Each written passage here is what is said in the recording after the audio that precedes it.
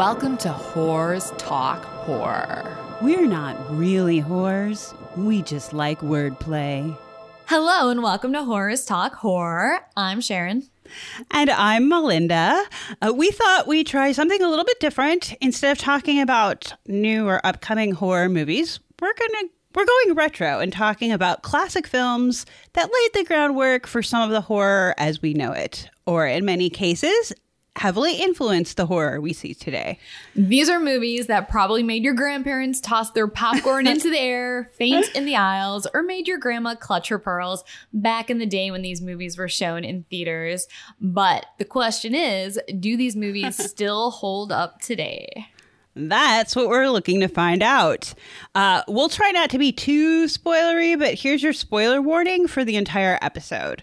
The movies we're going to be discussing are The Night of the Hunter and Whatever Happened to Baby Jane.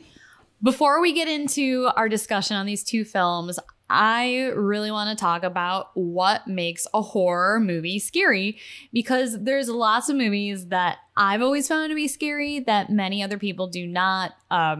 Right off the top of my head, Children of the Corn. That movie terrified me so much when I was little, and I still find it scary to this day. But when I showed it to Spencer for the first time a few years ago, he kind of thought it was laughable and didn't think it was scary at all.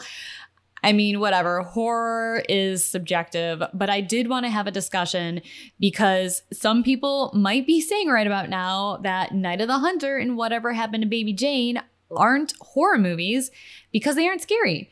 And honestly, they really aren't scary per se, at least not in like a jump scare sort of way.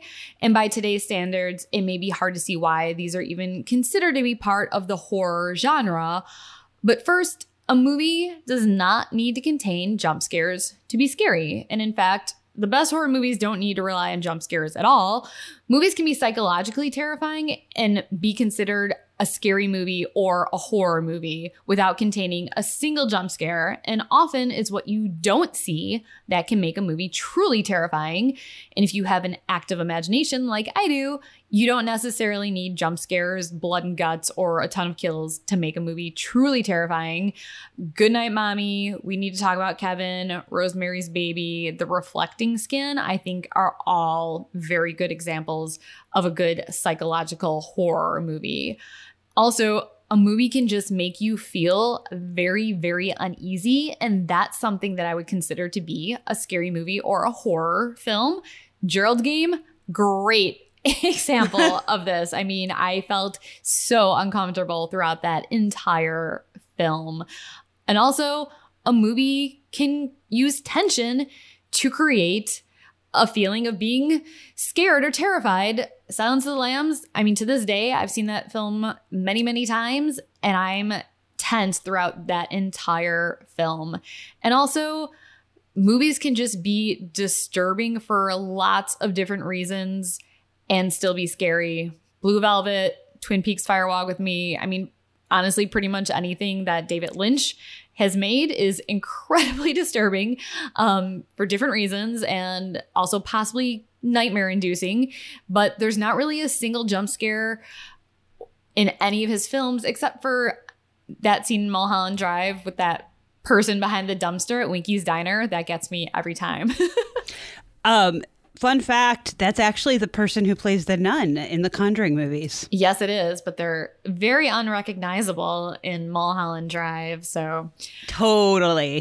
And agreed on all points, by the way, Sharon. I've just been like letting you take this because I agree with you completely on all of this. Thank you. And I mean, for most of our listeners, this is like horror 101 here, but I still think we need to make a point of this before we get into this discussion, because there probably are some people who are like, why are we talking about these films?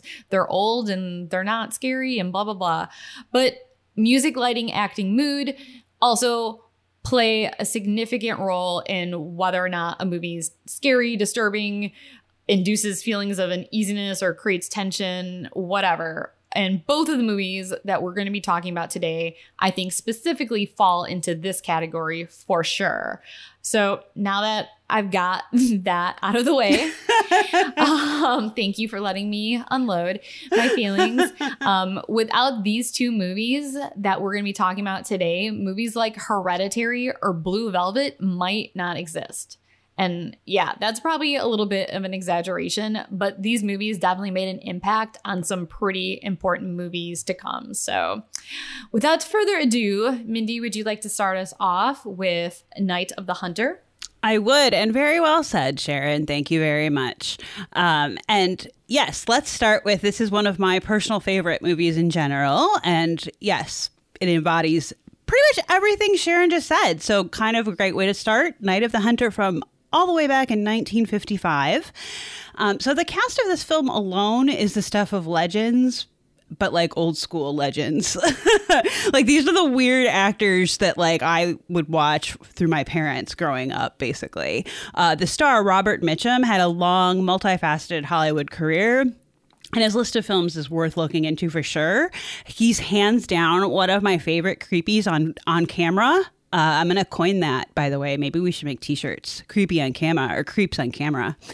And if you thought Robert De Niro was something in Cape Fear, you should really watch the original because Mitchum is in the role of Max Cady and see how creep-tastic that motherfucker is. Like that character, he really makes that character fucking scary. Shelley Winters was a big deal in her day as a stage actress and screen actress, both big and small screens. She starred in Streetcar Named Desire on Broadway with Marlon Brando, and her film credits include A Place in the Sun, Lolita, The Diary of Anne Frank, and The Poseidon Adventure, among many others. And if you watch the original Roseanne series that didn't suck, Shelley Winters was Nana Mary. Oh yeah, and Sharon, did you know that Shelley Winters was Laura Dern's godmother? No, I did not know that. Isn't that awesome? That is awesome. We love that Laura Dern. Side note. Finally, the third of like the major stars in this film, Lillian Gish, who plays Rachel, aka the granny with a shotgun, was known in her day as the first lady of American cinema. She transitioned from stage to screen around 1915 and mostly would be known today for her appearances on shows like Alfred Hitchcock Presents. There's a cute joke about her. If you watch the show Boardwalk Empire, one of the characters is complimented by her suitor when he tells her she's as lovely as Lillian Gish. And I went, aw. Her performance in this film, Night of the Hunter, is extraordinary for reasons we'll get into. But the point is, she was a superstar of her times, for sure. All right. So now that we know who's in the film, what the heck is this film about?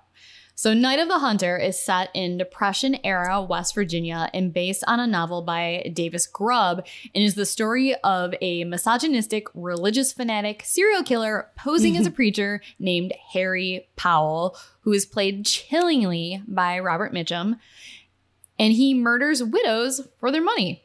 He ends up marrying a gullible widow played by Shelley Winters, whose young children are reluctant to tell him where their father hid $10,000 that he had stolen in a robbery, and the preacher will stop at nothing to find that money. So what would that be worth today? 1955, $10,000. I'm going to say $150,000 by today's standards. Mindy, do you have a guess? No, I'm really bad at math. All right. But it would be a lot of money. Spencer's looking that up for us. That's almost $100,000, like 98,000 plus. All right. I overshot it a little bit, but still a lot of money back in the day and still a lot of money to this day.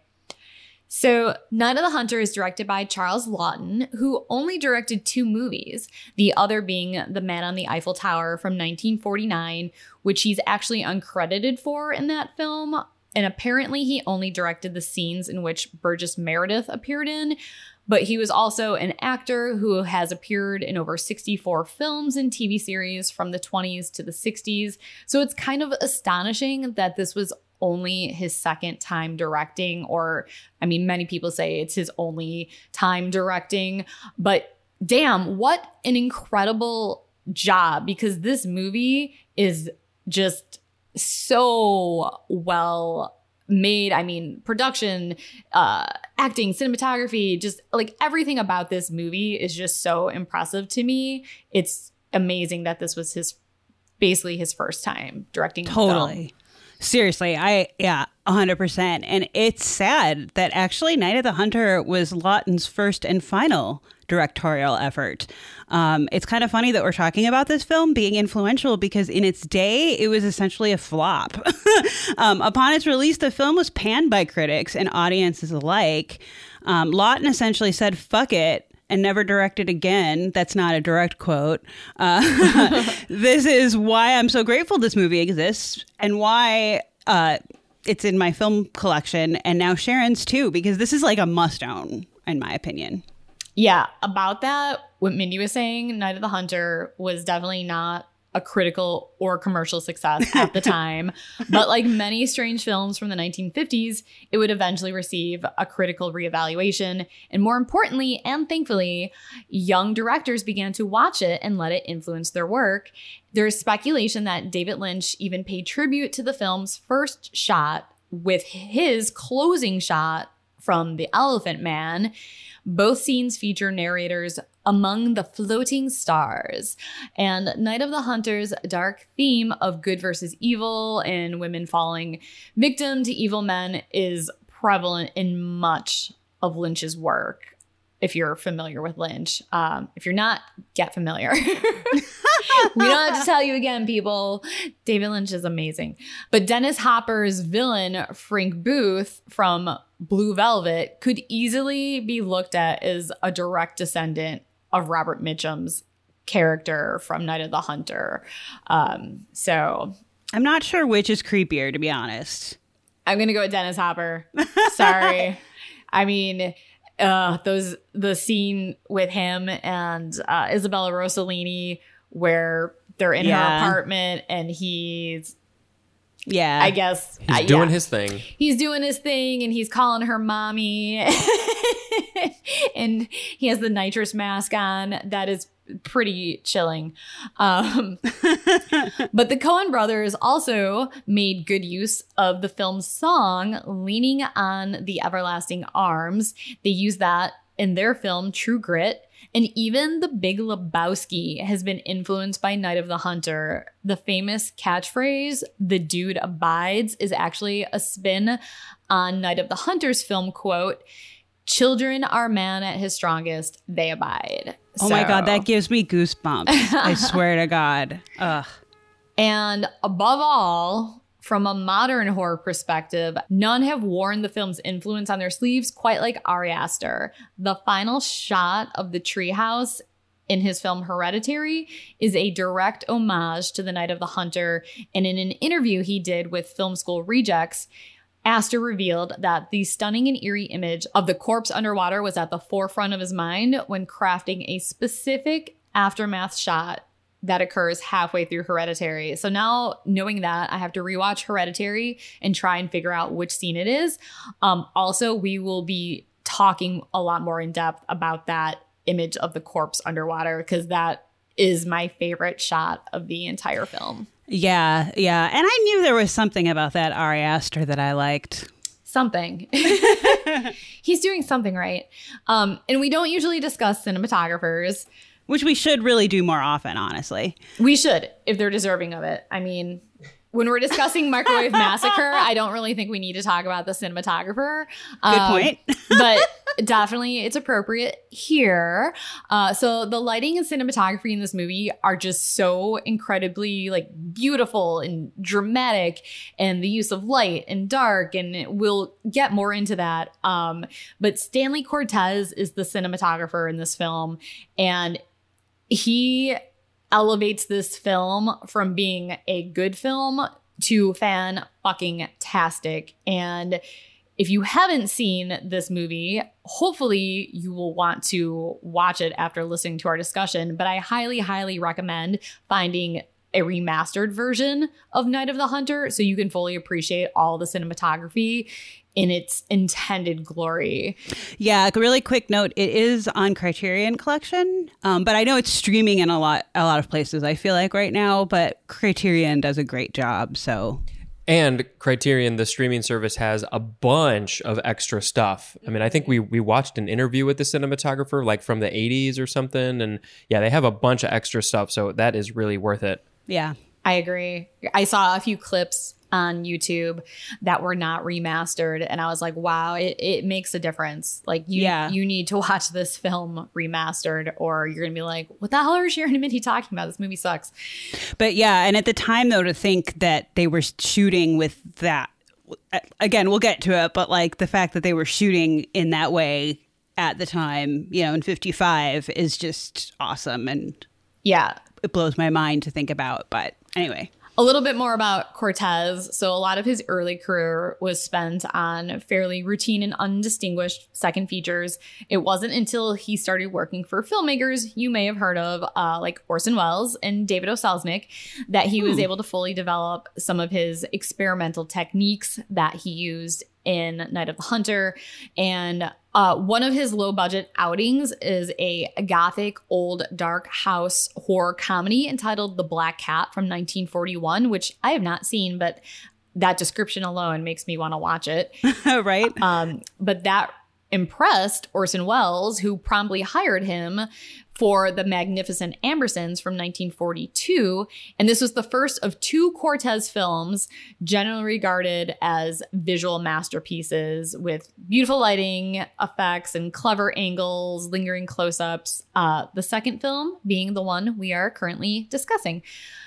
Among many of the haunting images throughout the film, the one that I briefly mentioned earlier is the scene with the corpse of Shelley Winters.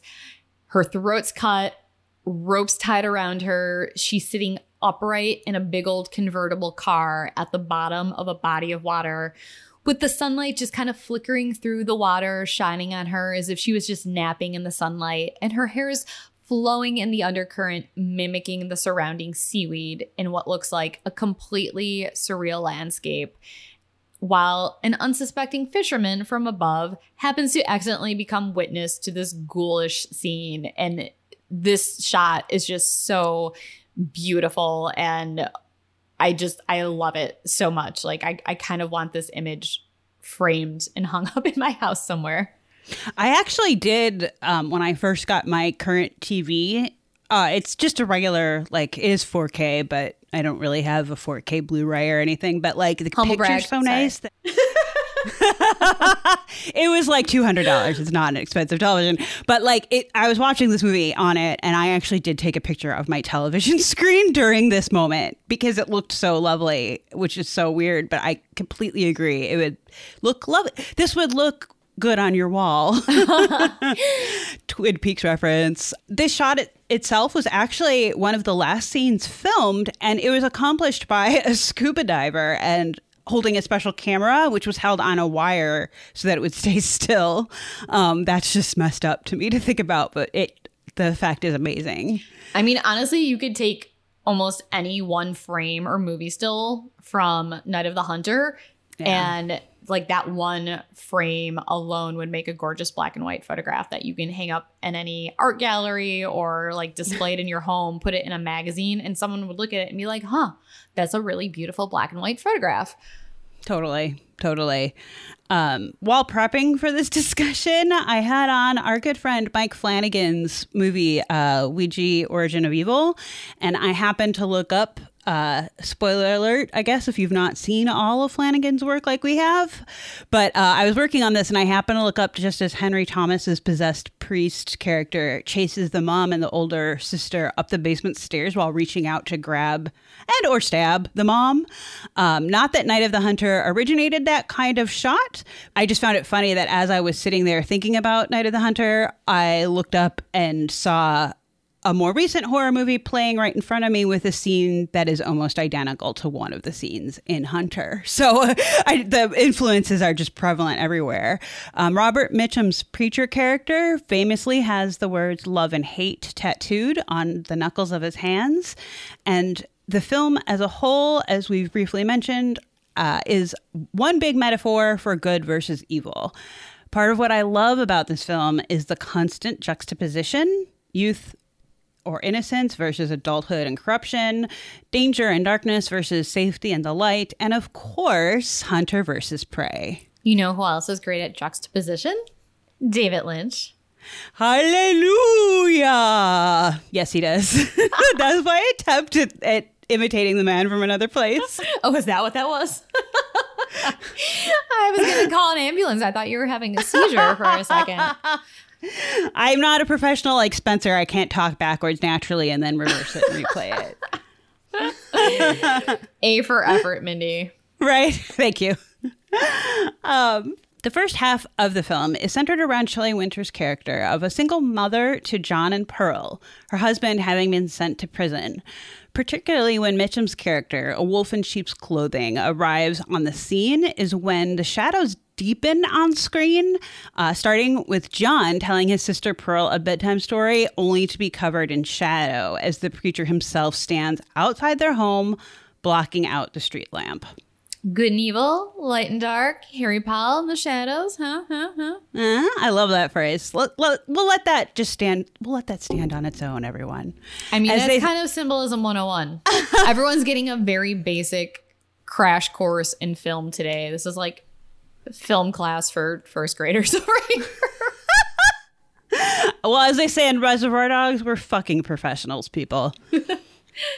And whether you're religious or not, Mitchum's constant repetition of the hymn leaning on the everlasting arms is fucking chilling, especially when sung in such a slow, intimidating fashion as sung by his preacher character.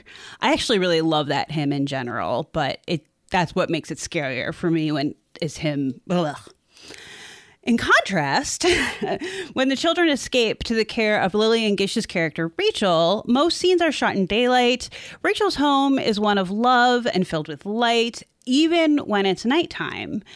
And of course, there's the final showdown between Gish and Mitchum's preacher with the infamous Granny with a shotgun scene, which is both stunningly lit, again, thanks to our lovely cinematographer, and shot from inside Rachel's screened-in porch, showing her and her shotgun in silhouette in a rocking chair, with Mitchum outside seen in shadow through the screen, and it's nerve-wracking as fuck. And beautiful and haunting.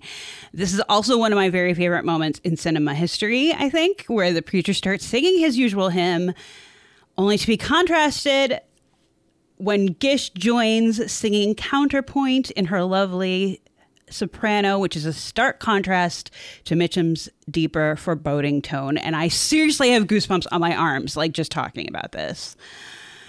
Also, we would be remiss if we didn't talk about the women. Winter's character needed a husband. Or what good was she?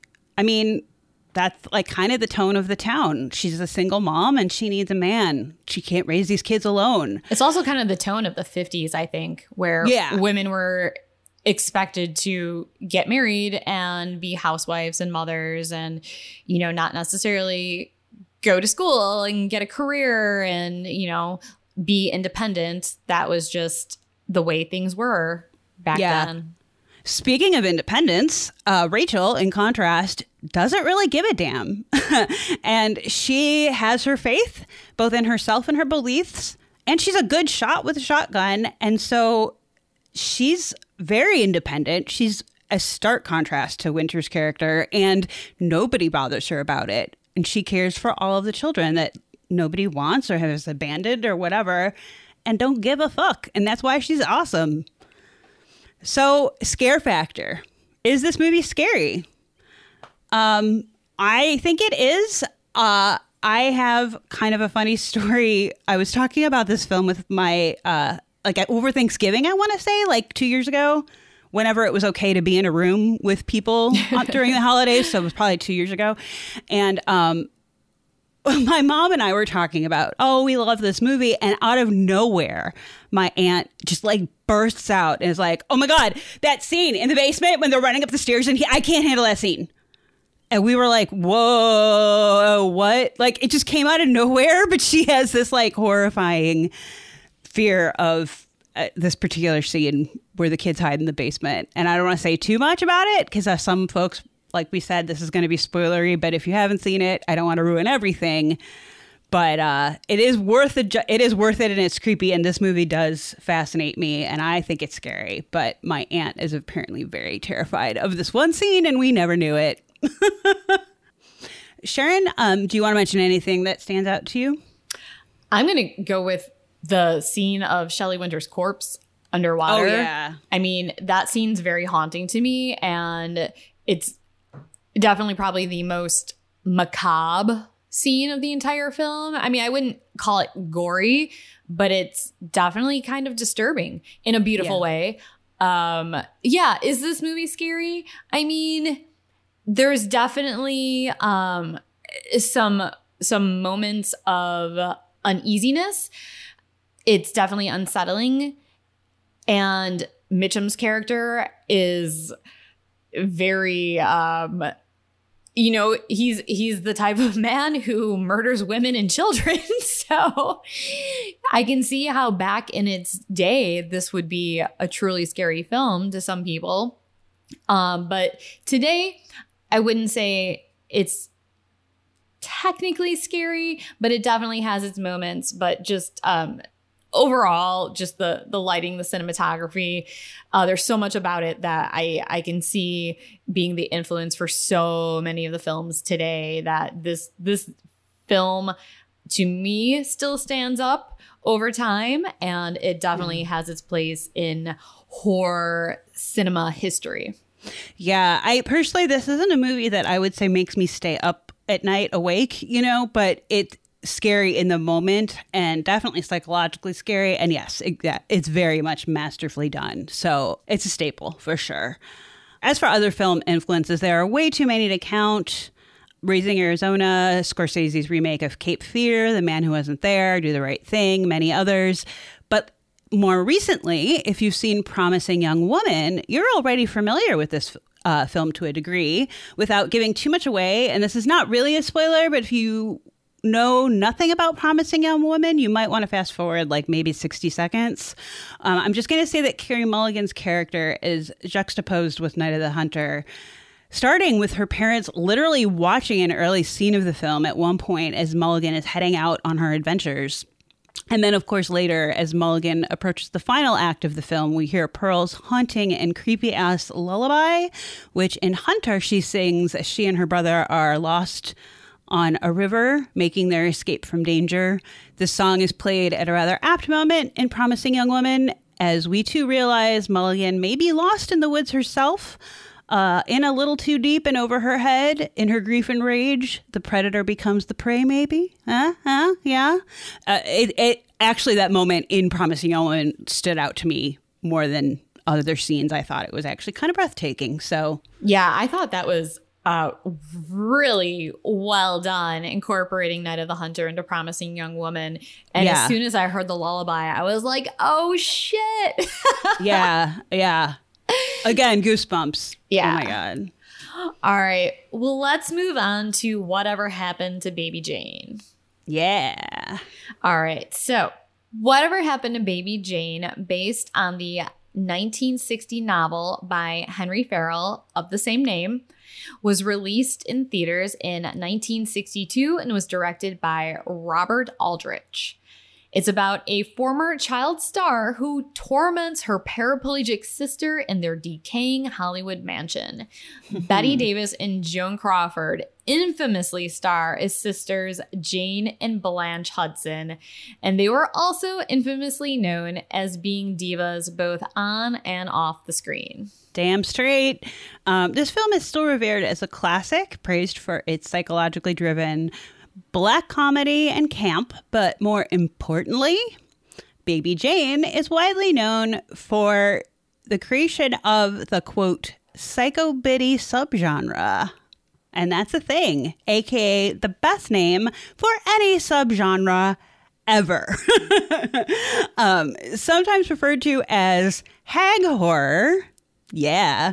And I'm honestly not sure which I like better, psycho biddy or hag horror. But just to go a little further into how exactly this became a subgenre, psycho biddy combines elements of the horror, thriller, and woman's film genres, which conventionally feature a formerly glamorous older woman who has become mentally unbalanced and terrorizes those around her.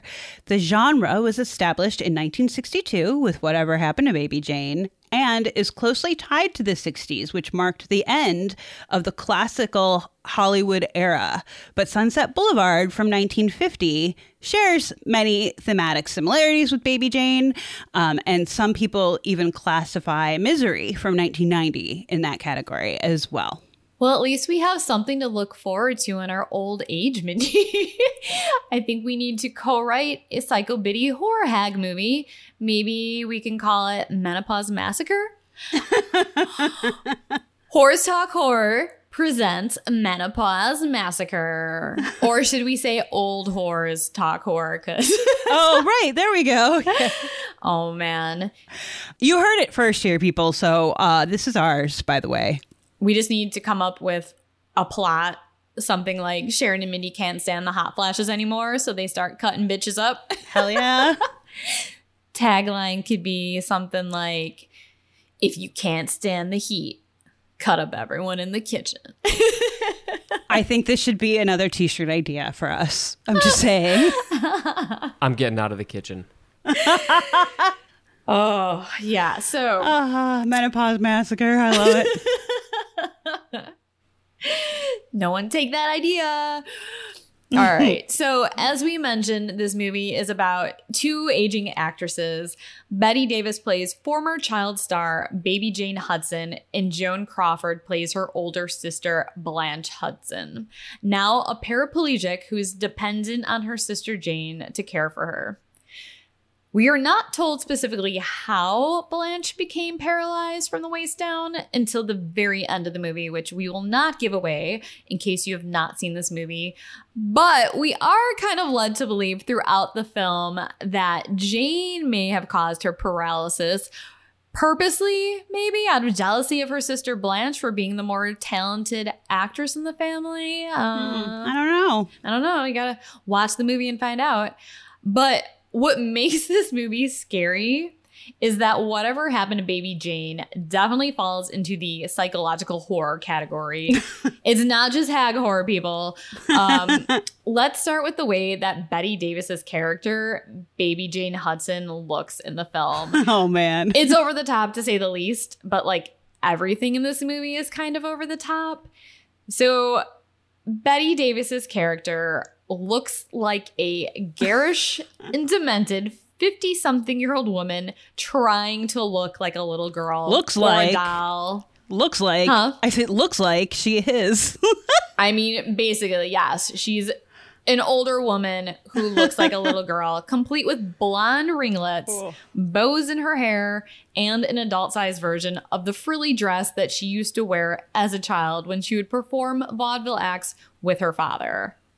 Fun fact, Bette Davis created her own makeup for the role of Baby Jane Hudson. Director Robert Aldrich said it closely matched his idea for the character's grotesque makeup, but he was afraid to suggest it lest it offend Davis. Unlike most of her peers in Hollywood, Davis was unafraid to wear ugly costumes and makeup if they enhanced her performance. In her book, This and That, Bette Davis said she had a lot of control over how her makeup should be done for the film. She imagined the older Jane as someone who would just never wash her face, just put on another layer of makeup every day. So gross. I know. And oddly not break out horribly. Right. When her daughter, Barbara Merrill, first saw her in full Jane makeup, she said, "Oh, mother, this time you've gone too far." I love it. It's great. So besides looking completely off, Bette Davis's character is just like completely off. She's mentally unstable, narcissistic. She's an alcoholic, and her mental health is rapidly deteriorating under the pressures of caring for her sister. And caregiver role strain is absolutely a real thing, but it just makes Jane take out her aggressions and her frustrations even more on Blanche. Obviously, there's also the jealousy that I think she feels towards her sister as well. But knowing full well that Blanche is completely dependent on her for food, water, taking care of all the other activities of daily living that she can't do on her own, Jane decides to fuck with Blanche in horrific ways to psychologically break her down. One of the most horrific scenes, in my opinion, is when Jane serves Blanche a dead rat on a silver serving tray for lunch and then just cackles with glee as Blanche screams in terror. And then there's another scene, I think it might have been before the rat scene. Or possibly after. I honestly can't remember. But there's another scene where Jane serves Blanche her poor pet bird served on a silver platter. So now Blanche is trapped in her room. She's confined to a wheelchair. She has locks on the outside of her bedroom door. Her bars on her window. Her phone is taken away from her. She's on the second floor with no wheelchair lift or way for her to get safely down the stairs without help from someone. And she's slowly becoming malnourished because she's being starved unless she wants to eat dead pets. So yeah, things just keep getting worse and worse for her. But we won't give away all the details once again, in case you have not seen this movie. But Jane just keeps getting more vicious and unhinged until the unexpected finale of the film. But if anything, this movie is basically a cautionary tale of what happens when a child receives too much adulation. So if you're a parent out there who's like constantly praising your child and telling them like how amazing and special they are, maybe like take your kid down a few notches so they don't grow up and turn out to be like baby Jane Hudson. Be like, you're not that special. You don't all get an award, all right? There's a first place, a second place, or a third place. You're not good enough. Sorry. Try harder. This is not parenting 101. We do not have kids. Just throwing that out there. Well, so if that's not enough of a show, some might say, and some do say, that the real show actually took place off camera. So buckle up, because we're going to get good and gossipy. Normally, Sharon and I aim to look at films based on their cinematic merits. Especially for this podcast, we tried to save any hot goss for after we've discussed the film or for post-movie drinks after reviewing. Baby Jane is one giant exception, and frankly, we'd be remiss if we didn't go into the bitter rivalry between Davis and Crawford in real life, as it became heavily important to the film's initial success and ongoing legendary status. I'm going to get my popcorn while you talk about this. All right, cool. Also, everyone loves a good catfight, especially between two divas, let's be honest. And I think it's safe to say that never again in Hollywood history will there ever be a rivalry between two stars that will ever be as petty and, well, bitchy as fuck as the rivalry shared by Bette Davis and Joan Crawford. So let's get into it. First, there's the issue of promoting Baby Jane. Crawford was scheduled to appear alongside Davis on a publicity tour of Whatever Happened to Baby Jane, but canceled at the last minute. Davis claimed that Crawford backed out because she did not want to share the stage with her.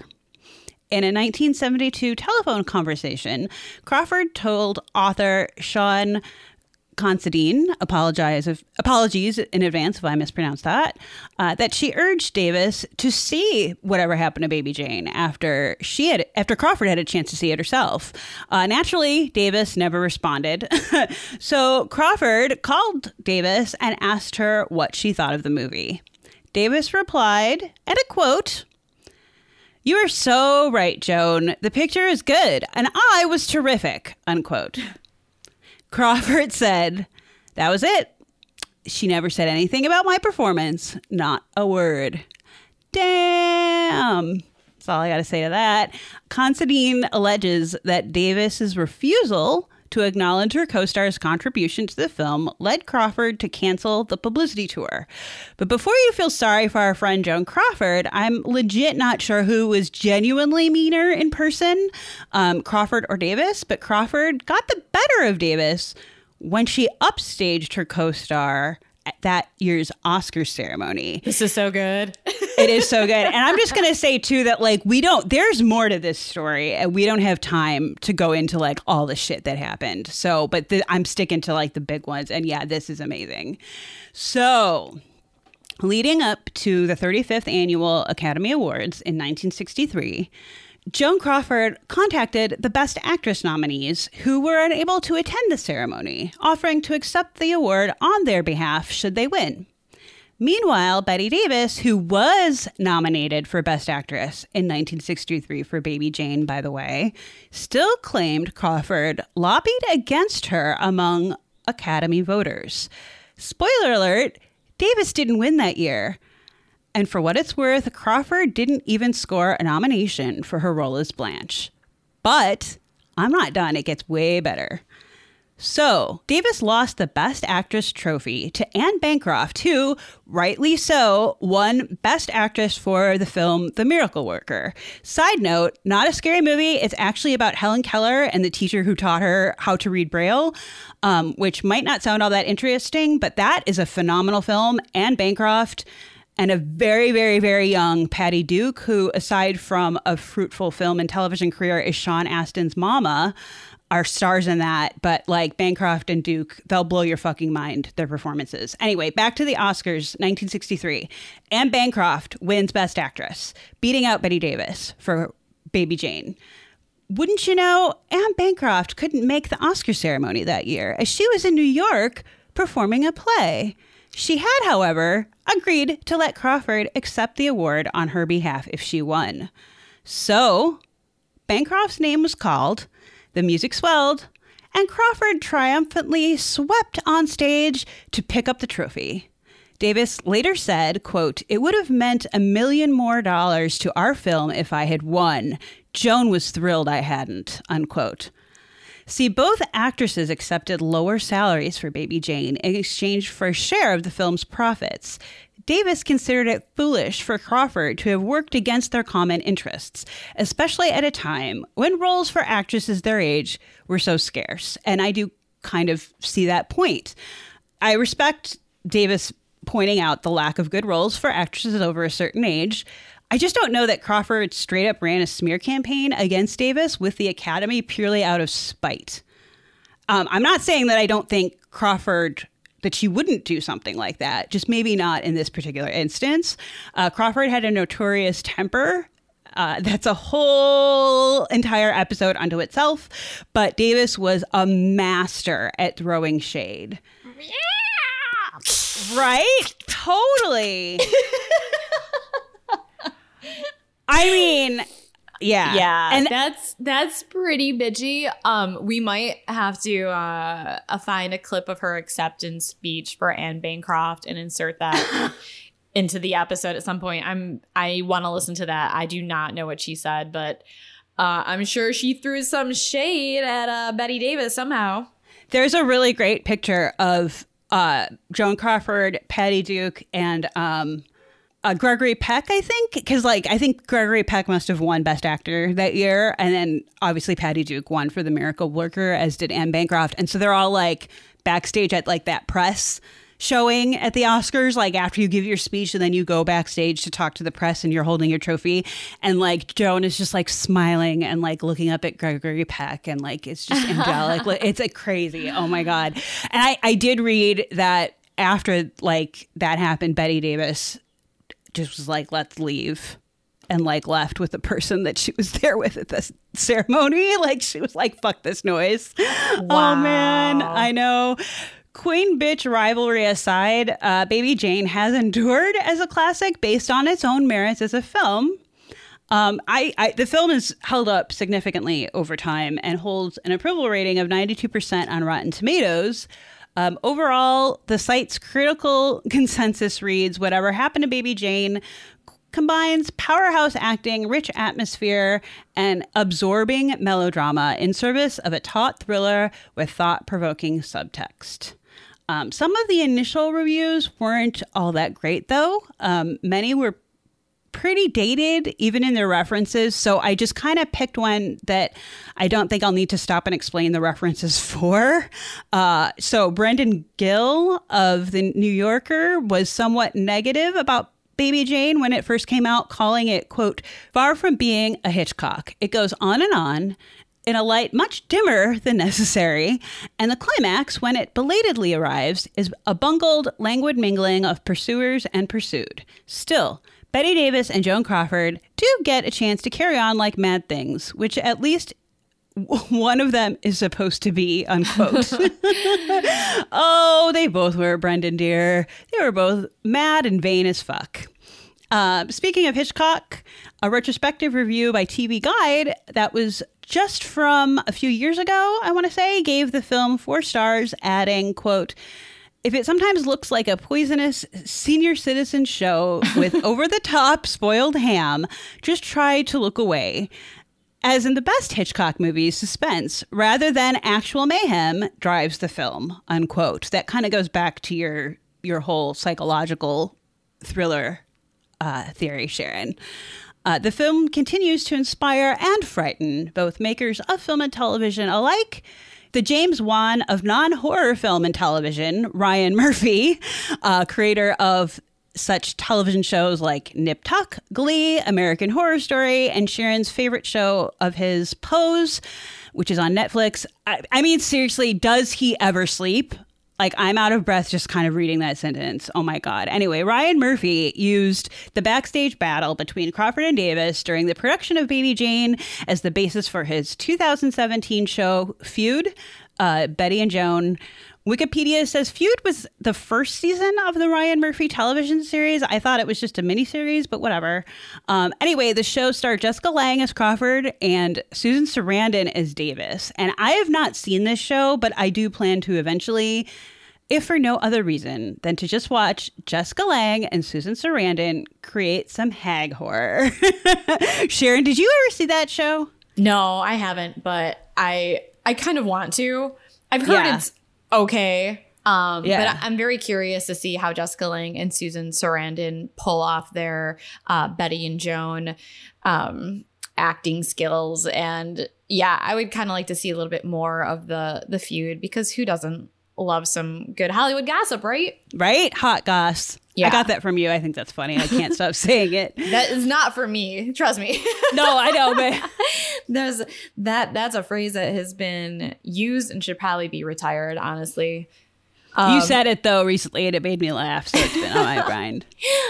So is this movie scary? I mean, psychologically speaking, I think it has some merit. It's, once again, not scary in any sort of traditional way. And by today's standards, I don't think many people would consider it to be scary.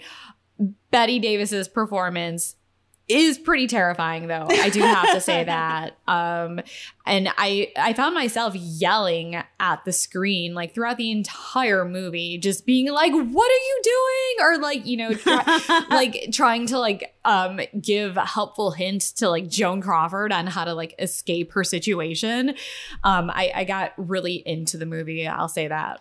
Awesome. What about you? What are your feelings on, is it scary or not? Yeah, I think it's scary in the moment because it has that good tension. And yeah, I could totally see, like, I agree. Like, I was just thinking of one scene in particular where, spoiler alert for the whole episode, I guess we've already said that, but Joan Crawford is trying to get someone's attention outside her bedroom window. And same thing. I was like, oh my God, what are you doing? Like, do this. Like, and it's one of those movies that pulls me in like that. And even though I've seen it a bunch of times, I get really stressed out watching it. So, but yeah, it doesn't keep me up at night. So it's not that kind of scary, but it is again, it's well done. It's a classic. And in the moment, you get into it for sure. So I think it's definitely worth a watch. If not for just Bette Davis's performance alone, I just love that her daughter said, "Oh, mother, this time you've gone too far." That's awesome. All right. So there you have it. This is the first Movies That Scared Your Grandparents episode. And we're probably going to do more of these in the future because this was fun. And there's so many other classic horror, film noir, call them whatever you want to call them, type movies that are just great classics. And you may not consider them to be scary, as we said, especially by today's standards, but hopefully you can watch these movies and have some kind of appreciation for them that you may not have had before. Because honestly, without these films, Jason Blum, James Wan, Mike Flanagan, John Carpenter, and many, many other filmmakers may not have created the movies that they've created without inspiration from these old-timey horror films. Mm-hmm. Do you have to pronounce the E at the end of oldie-timey? No. That's how I picture it. Clearly, we're not film experts or critics, clearly, but understanding where we've been helps to inform where we are and where we're going. And with horror films, it's no different. Also, I know I personally talk a lot about older movies or directors, many of which we do hope to cover in future installments, as they're genuinely favorites, but also, many of these films are just as innovative or mind-blowing today as they were in, say, the 1960s. The director Ingmar Bergman being a fantastic example, or Federico Fellini. I can't tell you how many times I've been watching an older movie and very clearly recognized a trademark or trope that, say, someone like Mike Flanagan uses all the time, just as an example. Actually, I remember watching the movie Satyricon by Fellini with my friend Edward for the first time, and there was a moment where everything stopped, sound included, the camera zeroed in, curtains swept open, and a white horse was standing there alone mysteriously. And Edward turned to me and just said, "So you think David Lynch is a Fellini fan?" And guess what? David Lynch is a fucking Fellini fan and talked about his admiration for him in several interviews over the years. So I just think that this kind of stuff's really interesting, and hopefully you guys will think it's just as interesting as we do. Wow, I need to watch that film because obviously that is directly from Twin Peaks. The horse and the curtains, that is almost sounds like an exact shot from a scene in Twin Peaks that if you're a Twin Peaks fan, you know exactly what we're talking about. So, yep. Interesting. Yeah. Right. There's another Ingmar Bergman movie that I really want you to watch too, that I'm not going to give any spoilers, but similar reaction. I'm down. I love exploring older films, even if I don't think they're scary per se, but just seeing the influence that they have on films of today that I know and love is, I love learning about the history of film. So yeah, totally. Before we sign off, Mindy and I want to give a huge shout out to Allison, our newest patron. Woo-woo! Thank you so much, Allison. And also, happy early birthday, because her birthday is April 14th. I believe this episode is airing on the 12th. So happy birthday. We appreciate the support so much. So thank you. Also, be on the lookout for a fun little thank you package coming your way via snail mail. And also, I want to say that Allison has her own horror podcast called Who's There? A podcast about horror fans that Mindy and I are both fans of. So check out her podcast. Every week she interviews a new horror fan, and they have great discussions about horror films and the horror genre in general. I've described it as eavesdropping on a couple of strangers talking about one of my favorite topics, the horror genre. But I always get good movie recommendations from her and her guests. So yeah, definitely check that out if you have not and you're looking for a new horror podcast. Yeah. Happy birthday, Allison. Woo!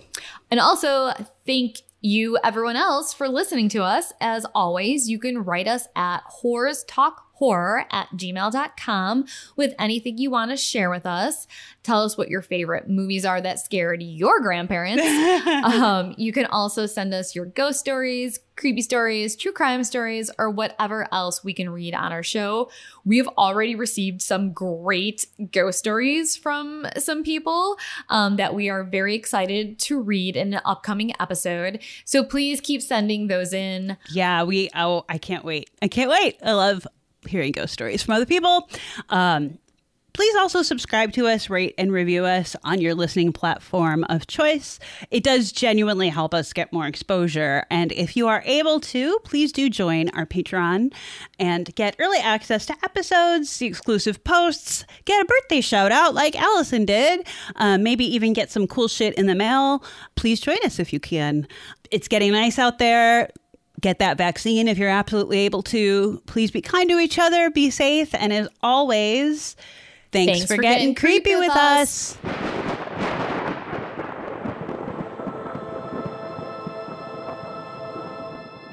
Sharon, do you want a beer? Oh my God.